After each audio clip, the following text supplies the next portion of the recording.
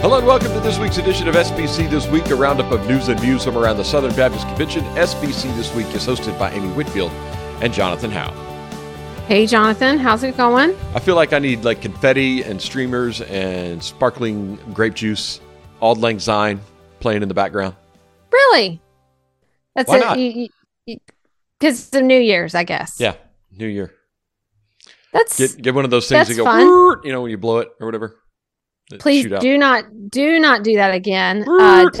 Don't. Yeah. And then second, it's a little weird. We're recording this on Tuesday before New Year's, so we've still got quite a bit of time left to go, and so I'm not feeling all the streamers and all that quite yet. But I'm sure I will. That's because you're at home. This week. I am. Yes, I am. You're not supposed to be at home. I'm not supposed to be at home. You're supposed to be in Nashville. I was scheduled to be in Nashville today. Should have been having a Christmas celebration with my family and at my parents' house and my brother's family there. And we had all sorts of plans. And so when we were trying to plan our trip, we found some great deal on some Southwest tickets. How'd that work out for you, Amy? I'm home. So, but I want to say, as I have said, even though the last couple of days trying to figure out what was going on, whether or not we should pack, whether or not we should go to the airport, even though that was not easy around here, I'm going to tell you the stories I've read about folks stuck in airports, separated from their luggage with medications in there. This is such a mess. And so for us to just be needing to stay home, like we will take that. We have much to be grateful for. So the ones I was really worried for were the moms and dads of little kids that had car seats that they had put on, because you can't take a car seat on an airplane. You have to check it. It's oversized luggage. You know, we did that whenever we went to California as a family earlier this year. We had Avery's car seat, her little booster, but we can't take it on the plane. So it goes in the and thing. People can't get to it, or they couldn't. That's right. So then these folks who, you know, they like the thought, well, just rent a car or ride an Uber or whatever and go to a hotel. They can't because they can't get their car seats. Yeah, it all these stories of folks being stuck. It's really, really crushing, and what a difficult situation. So we were not affected that badly. Having said that, we are at home instead of in Tennessee right now. Just makes it less stressful, Amy. Yeah. To hang out at the house. No groceries. So right. The toughest part was Christmas night, because we were supposed to fly on Christmas evening. Like our flight was like at 5:30. So we were going to get there in time to eat dinner. And we obviously didn't fly out on Christmas, and we had no food because we were not planning on being there. I mean, we did have some things. We had a few things in the refrigerator that I had not thrown out because we were in limbo and weren't leaving. And so it was kind of this moment of looking at each other saying, okay, let's dig around in there and see what we've got. And how about you eat this? Yeah. And I'll heat this up for you and stuff. Keith asked me, he said, is anything open? And I said, the gas stations. That's it. So Christmas dinner of fish sticks and creamed corn. That's right. That's right. So, but it was an adventure. Yeah. So, all right. Well, glad you're safe and at home. We, had a few friends that have been we've had several friends that have been impacted by this, and most of them have been able to work it out. I know a couple that haven't, but it's just a mess. And I'm really just hoping that they get things squared away before January 6th, when Ethan's supposed to go back to California. Because I don't have 5 days to drive him to California and back. So I don't know what's going to happen with that. So hopefully that'll get all worked out. But Amy, let's jump into the show this week. As is our custom here, our last show of the year / first show of the next year, depending on how the weeks fall, is our look ahead to the coming year and 10 questions that we have for the next year. So we're going to do that today. Our 10 questions for 2023. We'll give you the question first, and then kind of why we're thinking that's something that we need to be looking out for in 2023. Several of these will be stuff that we talked about almost every year, because some of these questions are things that are important to what we do every year. Okay. So, and also to expand on what you just said, what we typically do as we answered questions last week we put these kind of in the bank and then we don't look again. So we will likely just put these away. We won't look at them until December. Yeah, and we'll forget what they are, half of them. Yeah. So we forget what they are. But there, as you said, there are a few repeats. So the first big question for 2023 is what will be the next steps taken in abuse reform and in response to all that has taken place so far? And this is really multi-layered. We have the Abuse Reform Implementation Task Force that was given a number of directives by the messengers. And so that task force will come back in the summer in New Orleans to sort of answer for all the things that they've been asked to do and give a report on where other things are. But we also have the Department of Justice investigation, which we don't really know where that is, but it's in process. A number of legal developments related to the Guidepost report or to other things.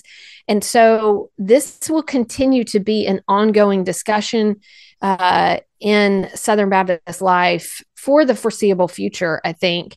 And so the question for 2023 is really, where will we be at the end of this year? Yeah. And a question I would expect us to have on our list for 2024, possibly at the end of next year. Yep. So, all right. Yeah. Question number 2. Who will be elected to lead the EC? And will we see more diversity in first and second chair roles in the SBC? This is something you heard last year and last week as we answered that question for the previous year. Tried to answer it at least. The EC part of that question, not able to be answered just yet. So that's right. We wait and see. That's right. So hopefully by the end of 2023, we will be able to answer that. And then the second question is one that we've had quite a bit and continue to have. One reason we continue to ask that question is there have been a number of reports through the years about the desire to see increased diversity in leadership. And one of the reasons that those reports continue to come up is really that if we don't continue to ask that question, we often will not think about this. And it is something that has been put before the messengers and before the trustees and entities since 2011, really, is when a pretty strong, statement toward that. And so we keep asking this question because it is a question that the messengers have really said should be a priority. So we're going to keep talking about it. Yeah. All right. Number 3, my favorite question every year. Will we top 10,000 messengers in New Orleans? I'm sure we will. We got to do it. Feeling pretty good about it. Based on the room nights and everything, we're way up in room nights over Nashville as well as Anaheim. So just based on room nights sold, the location of the convention, the ease of drivability, I think 10,000, I won't say it's like in the bank, but I'm feeling pretty good about it. I'm feeling really good about it. I think we will. Okay. All right. Yes. Well, and another question that we ask almost every year, will the upward trends in giving continue for Cooperative Program, Lottie Moon Christmas Offering, and the Annie Armstrong Easter Offering? So the offerings I feel really good about. We've talked about the slow start that we've seen from the Cooperative Program giving this year so far. That's a question. I don't know where we're going to be on that. There's been some economic factors, I think, that play into that. The record inflation that we're seeing right now, just the cost of living expenses, churches wanting to do the right things, and sometimes, by giving their staffs a raise, and sometimes that comes at the expense of Cooperative Program giving. Not all the time, but that does happen. So we'll see what happens there. The economy is kind of a moving target right now as far as giving goes. So we'll see what happens. We'll see. All right. Number 5. How will the issue about Saddleback Church be resolved, particularly surrounding the question of the office of pastor and how that title is used and assigned, especially in some of the more secondary roles on a staff with respect to women? And this has been a big conversation going for a couple of years now, or I guess a year and a half, really, since right before the 2021 annual meeting. And, Bart Barber and Jared Wellman have both said that they are committed to helping see this conversation to New Orleans. But there's a lot to consider. The Credentials Committee is continuing to work on the question of Saddleback. They said that they would come back. There's also been a lot of discussion on social media, articles written, things like that. So I think that is something we have to assume will be a major conversation in 2023. And I'll just say this, my biggest concern always is however this conversation plays out, that our commitment to see women engage in the work of the convention in meaningful ways. I just pray that remains a priority and a desire. Yeah. All right. Well said, Amy. And that moves us to question number 6. How will legal proceedings affect the SBC in the coming year? Now, you mentioned the DOJ investigation. There's also some lawsuits stemming from the Sex Abuse Task Force report. We also have a court date for McRaney versus Nam, and the Rollins versus Pressler case is still ongoing down in Texas. So that's just a handful of the examples. There's several others, but we really don't know where a lot of these legal proceedings are going to take us. That's right. Right. And so we will cover those throughout the year, but I think it's a good question to have at the end to say, okay, what's been the implications of these cases? All right. So number 7, here's one. Let's throw one out about a good friend of the pod. What will a Leatherwood administration at the ERLC look like? And I think that's going to be an interesting one. I am looking forward to seeing that. I have 2 guesses. One, I think that we will see probably significant steps in engagement at the state levels with state conventions, and then also pretty substantive engagement in Washington, D.C., because I think we have seen that already from Brent Leatherwood, from Hannah Daniel, from the folks, what they're doing in Washington. And there's been a number of important Supreme Court cases that they've been very involved in. And I think that will be a priority. I think that would have been a priority of any, of the Moore leadership, the land leadership, just because of the cases that we're dealing with now. I just think we will see it as a major priority. But I'm guessing we'll see an uptick in sort of state convention engagement. Yeah, I don't mean to set this in opposition to Dr. Moore's administration, but I do think we will see a little bit more policy engagement rather than cultural engagement from the ERLC. Does that make sense? Yeah. That we'll see that we may not see as much in the public content as we do in the sort of groundwork on the legislative side. Mm-hmm. Which I think is just it's different approaches. Yeah, and just the different way they're wired. So not that one's better than the other or different. It's just different. Right, but and some of their backgrounds. I mean, Dr. Moore is a theologian. That's where Brent Leatherwood's background comes from. More policy-driven, policy-driven engagement. So I think you're right. We will see that.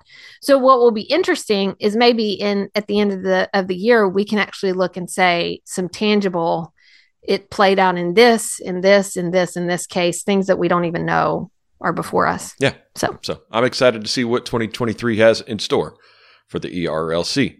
Question number 8, Amy. Will Bart Barber be opposed at the SBC annual meeting in New Orleans for the office of presidency? Will Bart Barber run for the office of president? We don't even know that yet. He hasn't announced yet. But I'm assuming a lot with that question, apparently. But Right. He can, and we have typically seen that, although not always. Normally, when someone runs for their second year, they are not opposed, but they can be. So we will see if anyone sort of steps up and says, I'm going to run for president in New Orleans. So that will be a good one. All right. Number 9. What will 2023 hold for our seminaries, for developments in seminary education? This is a big one, and it's not just about Southern Baptist seminaries. Multifaceted. Yeah, and then obviously questions about online education versus residential, things like that. There's just a lot. There's a lot being talked about right now, and I think it will be interesting to see at the end of the year where all that is for our schools. Yeah. I don't think it's isolated just to our seminaries. Like you mentioned, it's a bigger thing in higher education. I think it also plays into our discussions around the cooperative program. I mean, there's a lot going on, a lot that affects our seminaries. So we'll just kind of wait and see, what that impact is, because there's a lot of questions and a lot of different pieces that a lot of our higher education, not just our seminaries, but our state colleges, that they're dealing with. And as government regulations and different ideas change in larger higher education, how does that impact our seminaries and our higher education institutions? So a lot of things going on in the education space. So that 2023, I'm sure, will be a busy area for that again.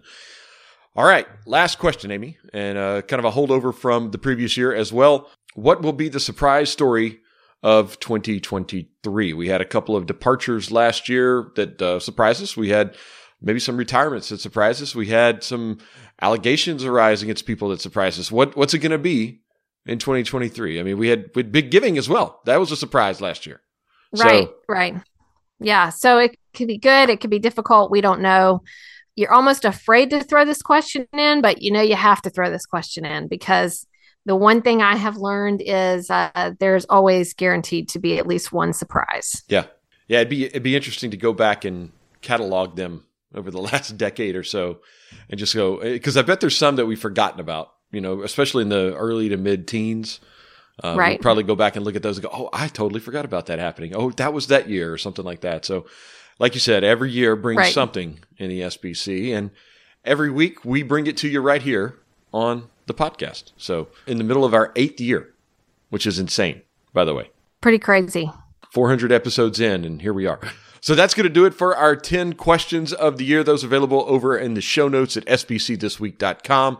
You can chime in and let us know maybe some questions that you have for the SBC on Twitter. Hit us up at SBCThisWeek or at Jonathan_Howe, at ACWit. You got a better chance of me responding than Amy, because she's not on Twitter that much these days. But here we are. All right. Amy, anything else you're looking forward to in 2023 other than the food in New Orleans for the annual meeting? Oh, man, you put me on the spot. So I don't want to say I'm looking forward to this, because this is actually going to be really hard in some ways.